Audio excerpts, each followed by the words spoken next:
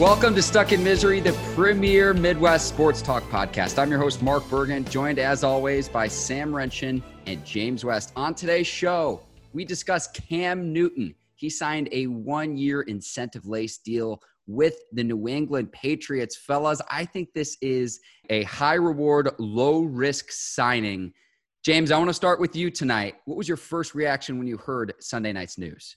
Oh, man, my first reaction was, finally, we have some NFL news about a team and a player that isn't related to coronavirus. I think that in itself is a win.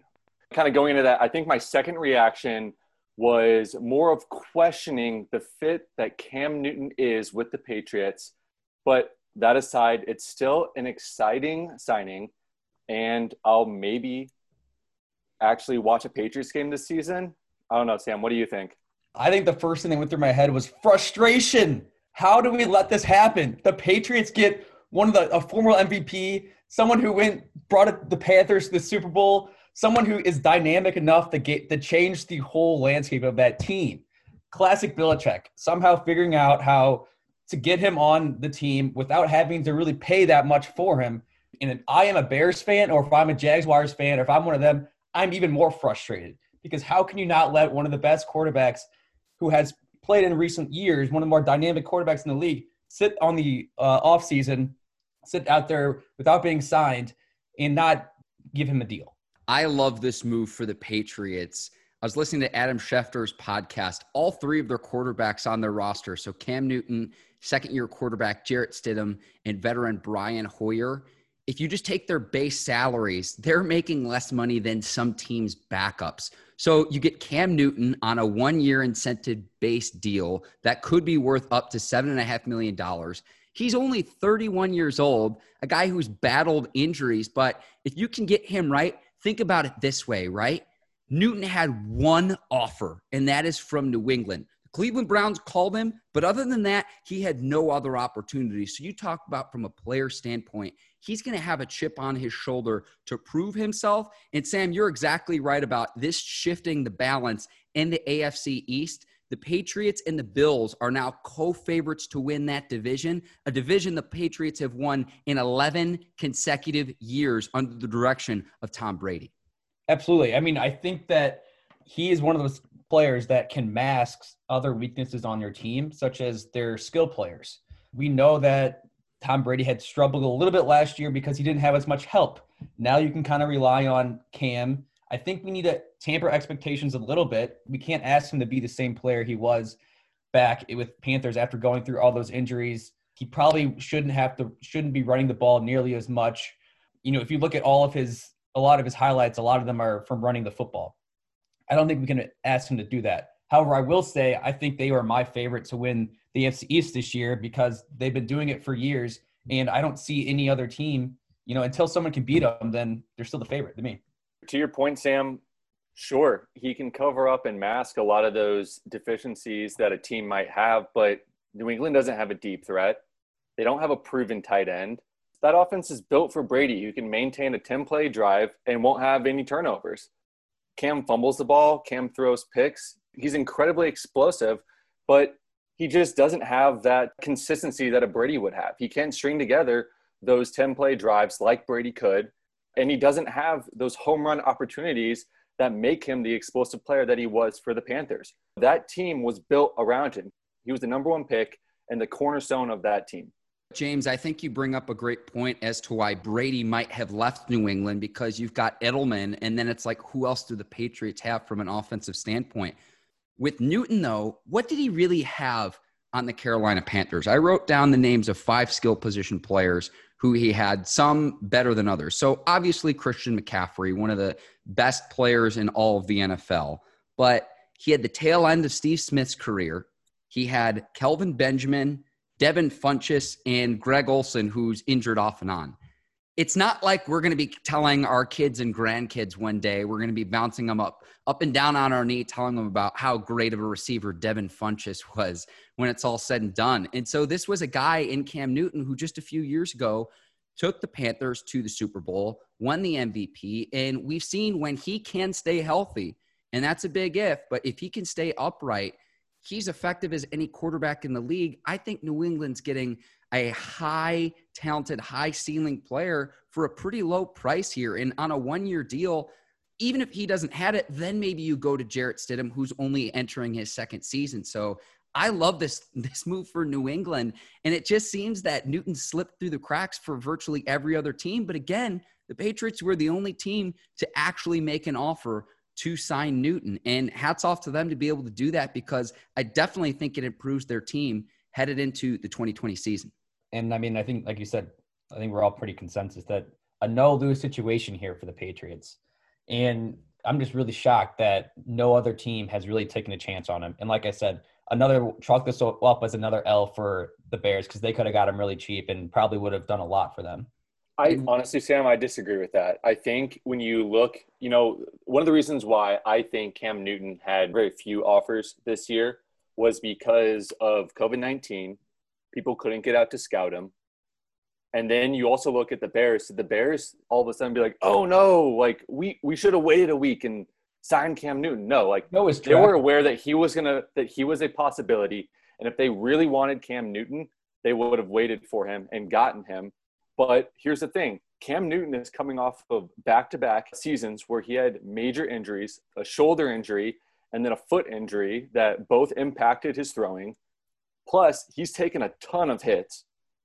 And then the last thing is the Bears, if Cam Newton doesn't pan out and they go out and get him, the Bears once again will strike out again on another player. No, let's hear that. And they're not willing to take that risk on a risk. We just established there's no risk. You don't know what you're going to get with them. There's no risk though. Who's better when healthy, Cam Newton, Mitch Trubisky, or Nick Foles? Is he going to be healthy?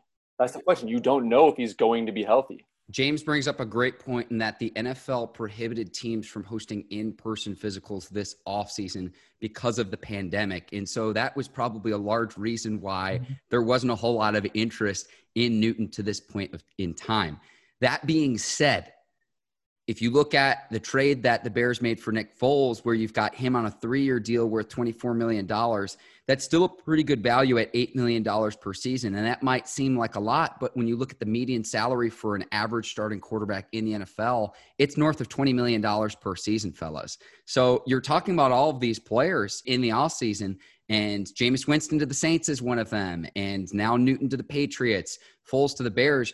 You're getting these quarterbacks on actually pretty good terms, in the sense that you're getting pretty good value on acquiring a new quarterback and seeing what he can do for your roster. That being said, with an incentive-based deal with Newton, he's betting on himself for this one season in New England, whereas Foles with that 3-year deal with the Bears, you're kind of stuck with him for better or for worse. And then with Trubisky, obviously you have him for at least another season under his rookie contract as well.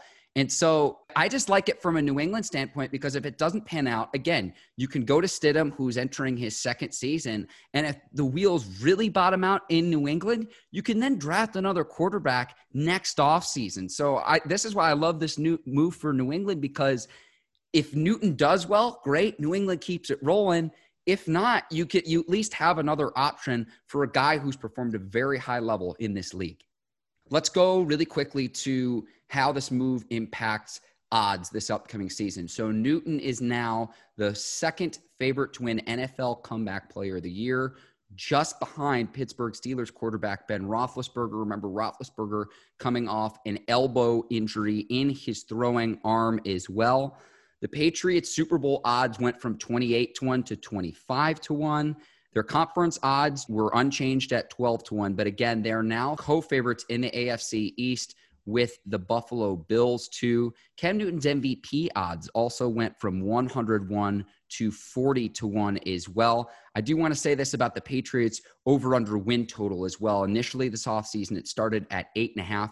Before the trade, it bumped up to 9.5. Now, this trade hasn't impacted that win total at all, but again, the Patriots are now co-favorites to win the division with the Bills ahead of the start of the season. James, we'll go to you. Yeah, I mean, I think this immediately turned the post-Brady Belichick era Patriots into a 8 or 9 win team. I think without Cam, they would have been about a 5-win team. And when I think about this move, it is temporary. It's a 1-year contract for Cam. And I personally think that it's going to be a 1-year stop for Cam on his way to a larger contract. But hypothetically speaking, even if it were permanent, I think it still leaves New England and their division with an aging quarterback. And not to mention, I think that this deal also conveniently covers up that the Patriots yet again got caught for filming another team, the Bengals.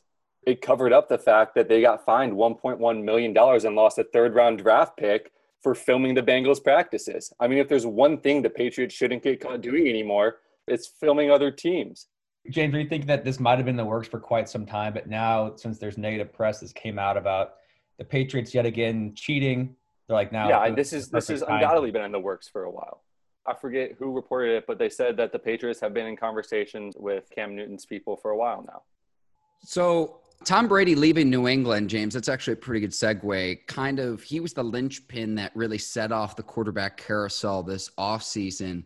Of any of the quarterbacks that have new teams this offseason, Sam, let's go to you. Which player and which fit with the new team do you like best of all the different moves this offseason? I'm going to skip over Tom Brady because I feel like that's the obvious answer. But I have a few other guys that are on my radar that I think could have big years and are in good situations. So one, I think Phillip Rivers going to the Colts. They're more of a defensive team. They played stout defense. They like to run the football with Marlon Mack. They just drafted Jonathan Taylor, and they had Nyheim Hines will come out and catch balls out of the backfield, kind of like what Phillip Rivers, how he used Austin Eckler last year. I also think that they have a strong number one option in T.Y. Hilton, and when healthy, they have Jack Doyle as well, with a few young receivers in the mix like Michael Pittman Jr. I think the big reason is because they're not going to ask Phillip Rivers to do too much. He's in a win-now situation where he can go in and as a veteran can use experience and have success there. Secondly, I'm going to go with Jameis Winston. Now, I don't think he's going to be on the field there very much this year, but however, I like him to bounce back after kind of being let go of, obviously, in Tampa Bay, after having 33 touchdowns and then 30 interceptions, I believe, this year. Hard to do. But I think he's going to be able to learn under Drew Brees and have opportunity to earn the starting job that next year. And one thing is he's going to be in that division against his old team, and he's going to have to come out with a chip on his shoulder that could, help him on as, he's on a 1-year deal. I think eventually could earn another deal after that. Can I just say the entire NFC South? I mean, that's what I'm excited to watch. I think any division where you can say that Teddy Bridgewater is your worst starting QB is worth to watch for the highlights. The Tampa Bay Buccaneers needed a complete facelift of their franchise. You're talking about a franchise that hasn't made the playoffs since 2007, and you're coming off the Jameis Winston era where there was just a lot of immaturity, whether that was on the field or off the field. So on the field, if you want to talk about his 30-30 season, fumbles were also a problem as well. You're talking about a quarterback that put his defense in a position to where they had the worst starting field position from a defensive standpoint in the entire league. So Brady will help with that, even if he just simply doesn't turn the ball over. You're also talking about Winston, where off the field, he had that 3-game suspension in 2018 for allegations that he groped an Uber driver. You had all of his off-the-field shenanigans from Florida State coming into his play as an NFL player with the Tampa Bay Buccaneers. And you have the E to W pregame speech. This was a guy who just really, really struggled. And it really starts from the top of the organization on down. And when the Buccaneers general manager just a few years ago goes on Hard Knocks in 2017 and says that Jameis Winston's the best leader he's been around in anything, period. Go back and watch this. It's real. The Buccaneers needed someone that could completely provide a facelift for their franchise. And they get that in a guy in Tom Brady, even if it's just for a season or two.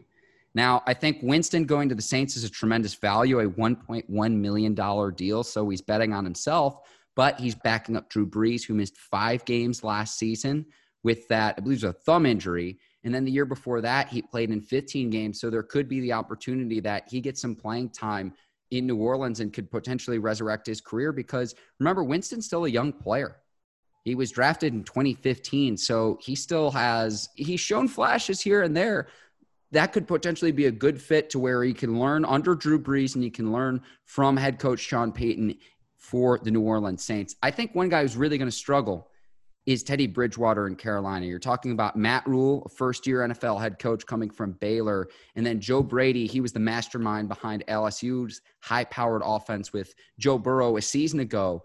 But you're talking about a complete facelift of this Carolina Panthers franchise. Obviously, Newton's gone. Tight end Greg Olsen is gone. Linebacker Luke Kuechly, who is a face of that franchise from a defensive standpoint, abruptly retired. And so you're talking about massive, massive turnover in Carolina. That's one fit with Teddy Bridgewater where I just think that they have too much of a turnover for him to have much success in his first year in Carolina. Yeah, I think going off that, though, it's great to see Teddy Bridgewater finally get that chance because we know, he's been able to step in with Minnesota, step in with the Saints, and have success. Granted, those might be some better situations because it was under more of a stable coaching staff. But I think it's going to be fun to see Teddy Bridgewater actually see if, he can earn that starting job or if it's more of just a stopgap until they end up drafting somebody else. I hate to say this, too, as a Bears fan. Nick Foles to the Bears, really before the start of the 2019 season, the notion with most Bears fans was, let's fix the kicker problem, let's get rid of Cody Parkey, and we'll be ready to roll, win the division again, and make a deep postseason run. That didn't happen last season, and it was largely due to quarterback play. Mitch Trubisky really struggled. He did have a shoulder injury in his non-throwing shoulder that he played throughout the season, but it wasn't just quarterback play with the Bears. The offensive line was abysmal at times.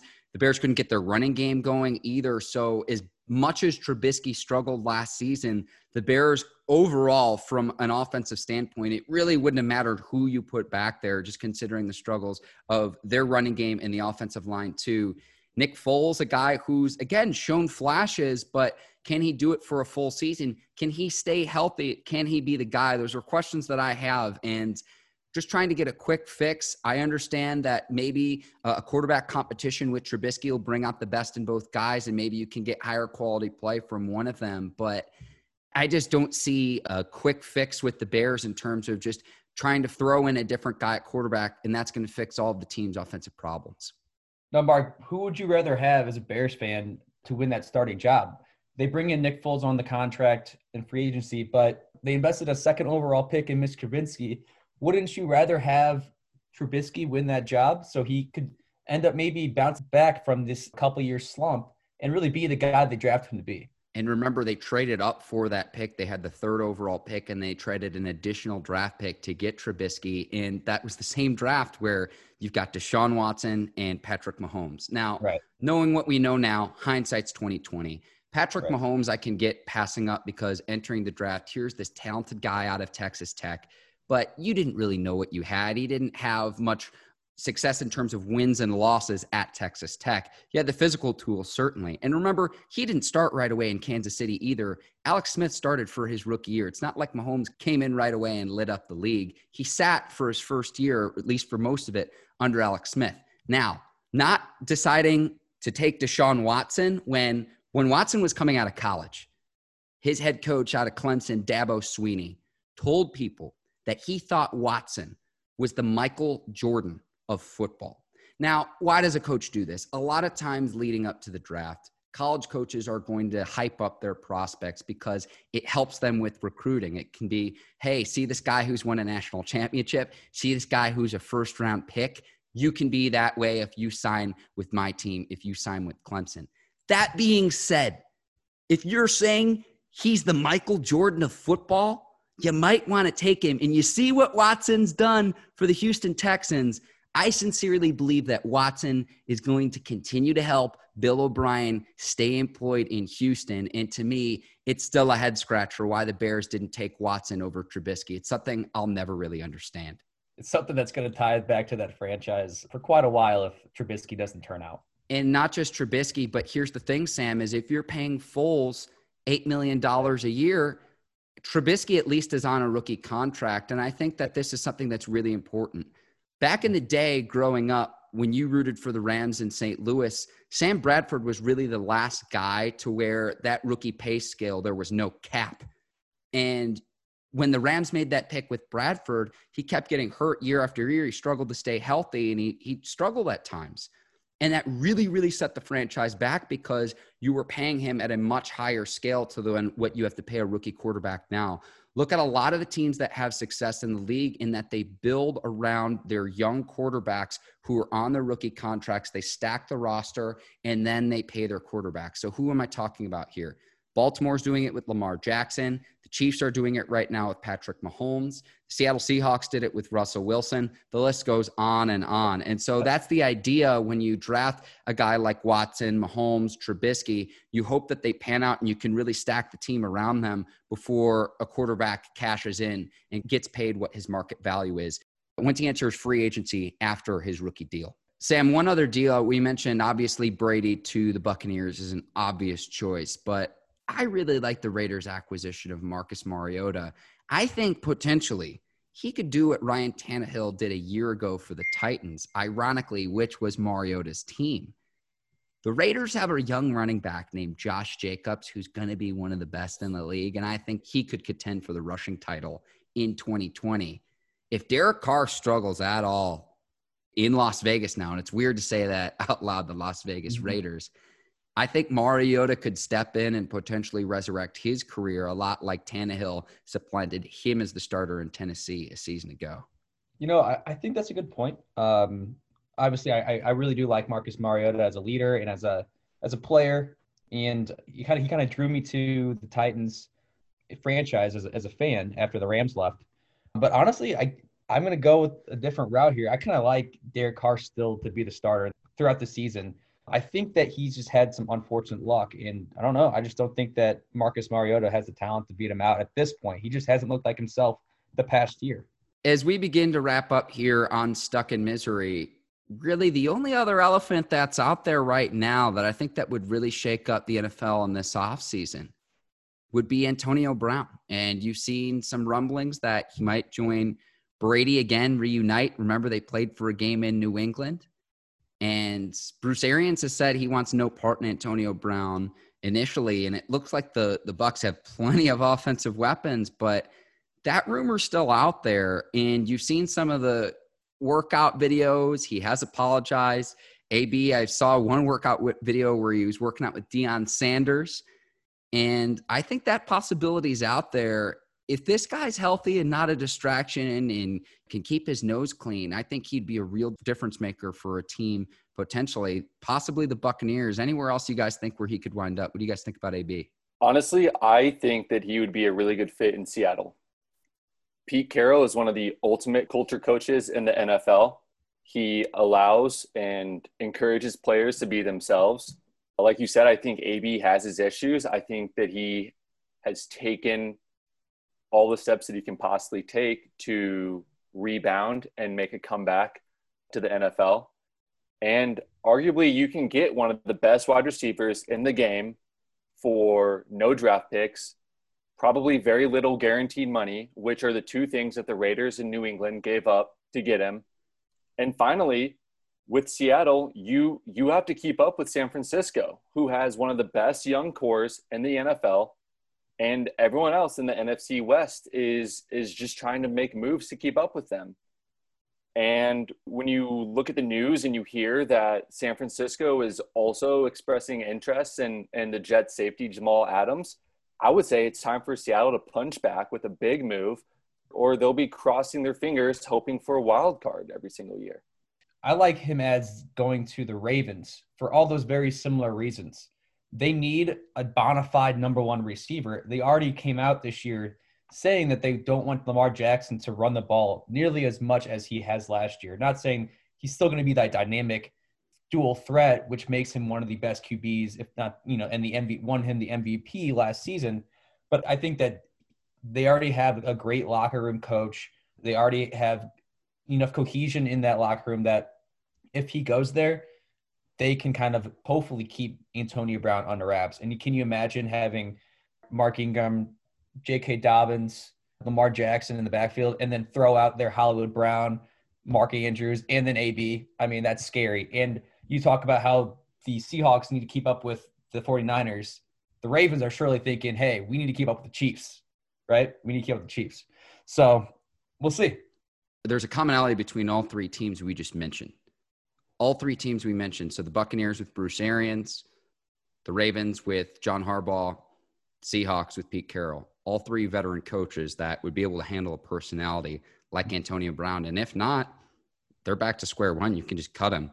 Sure, Mark. But to that point, too, the Steelers, Raiders, and Patriots all had veteran coaches, too, and weren't quite able to handle the personality. Yeah, no doubt. Jay Cutler, he's been trying to, on his Instagram in Nashville, there's been some sort of like animal that's been killing his chickens on his farm. And it's like the best Instagram content you've ever seen in your life. It's amazing. So he's like set up these thermal night vision cameras to figure out what's going on. And like, that's been what he's been up to during the quarantine. Man. Went from getting divorced to figuring out who's killing his chickens, man. Yeah. Just living life. Just living life. I think she said that he was unmotivated. I don't know. He seems pretty motivated to find who's killing his chickens right now. That's all I have to say. That's all I have to say on that. Next topic. As we start to wrap up today's show, Sam, I wanted to ask you about, you got some sort of delivery service that what are these cooking programs where they'll send you, hang on. They'll send you, the ingredients, but they didn't send the instructions. What happened here? So you go online, I don't know. I'm sure some of you have tried like HelloFresh or like Blue Apron or something like that in the past. Well, I figured, I'd try a new one out. And so I logged on about 2 weeks ago to, pick out my recipes and stuff, and kind of forgot that I had this one coming today. So when it showed up on my front door, I was pumped up. I was like, what do I have? So sure enough, I open it up, I'm pulling out the chicken, I'm pulling out like the pastas and all the beef and stuff that they're giving me. And I'm like, okay, I can't wait to see what I'm going to make. Sure enough, there's no instructions. Like, how am I supposed to know what to do with all of these? So then I had to go back online and kind of had to figure out my password. And sure enough, I found the recipes online. But, during that time, I was like, what the hell is going on? What did you order? You said you had pasta and beef. What? So you go online, you pick out your 3 different ones you want for that week. I think I picked out a chicken pasta of some sort, some like beef steak tacos, and then some sort of like teriyaki noodles or something like that. A little soft shell, a little pad thai. Yeah, a little pad thai action. So at what point did you realize where it's like there are no instructions? Like, were you like looking through the cardboard box? What was this process like? I had every single ingredient out of the box, and I was even looking under the ice that they store it in. What's going on here? Yeah. So were you able to get anyone on the phone to be able to call the company and just being like, hey, what's going on here? But they haven't responded yet. So. Oh man. Well, hopefully they send you a reimbursement or credit for a future order. I mean, I'll be able Sammy Football's got to get his food. He's got to get his nourishment, and just expect for men to know how to do that, just to know how to just put everything together. Like we need lists, we need instructions, we need measurements, we need all that. I'll be able to whip something up. Cooking with Mark. Yeah. There's a throwback, huh, James? So also, I want to give a big shout out to my Liverpool boys. They won the league after 30 long years. Well deserved, and I'm sure you're going to celebrate accordingly. Enjoy that Premier League title with your massive coronavirus asterisk by your name indefinitely. False champions. All right, fellas, this was fun. Any last thoughts? Yeah, Mark. I mean, it was great seeing you this weekend. We both happened to be down at the Lake of the Ozarks on different bachelor parties and ended up at the same place. So, hey, Mark, it doesn't happen more often. It doesn't happen enough. So it's good to see you. Great weekend out on the water, and we'll be sharing a few pictures from that. You got to do it for the pod. It was great to see you in the flesh and not just on Zoom or FaceTime and everything. James, I'm going to be seeing you this upcoming weekend for the 4th of July. You'll be down in Florida with your family. Yeah, excited. We'll be recording together on location, so that'll be a lot of fun. And to all of our listeners out there, don't forget to follow us on Instagram and Twitter at Stuck in Misery, and let us know. What do you think the Patriots record is going to be this season? And Are they going to make the playoffs? Mark, so who was we don't know who the guy was who just randomly commented on our. No clue. Awesome, dude. Actually, let me pull that up. I'll read his review and thank the listeners. I'll include this in at the end. So the Drummer Boy 2012 left us a 5-star review and said, "Fun podcast to listen to, was a great find.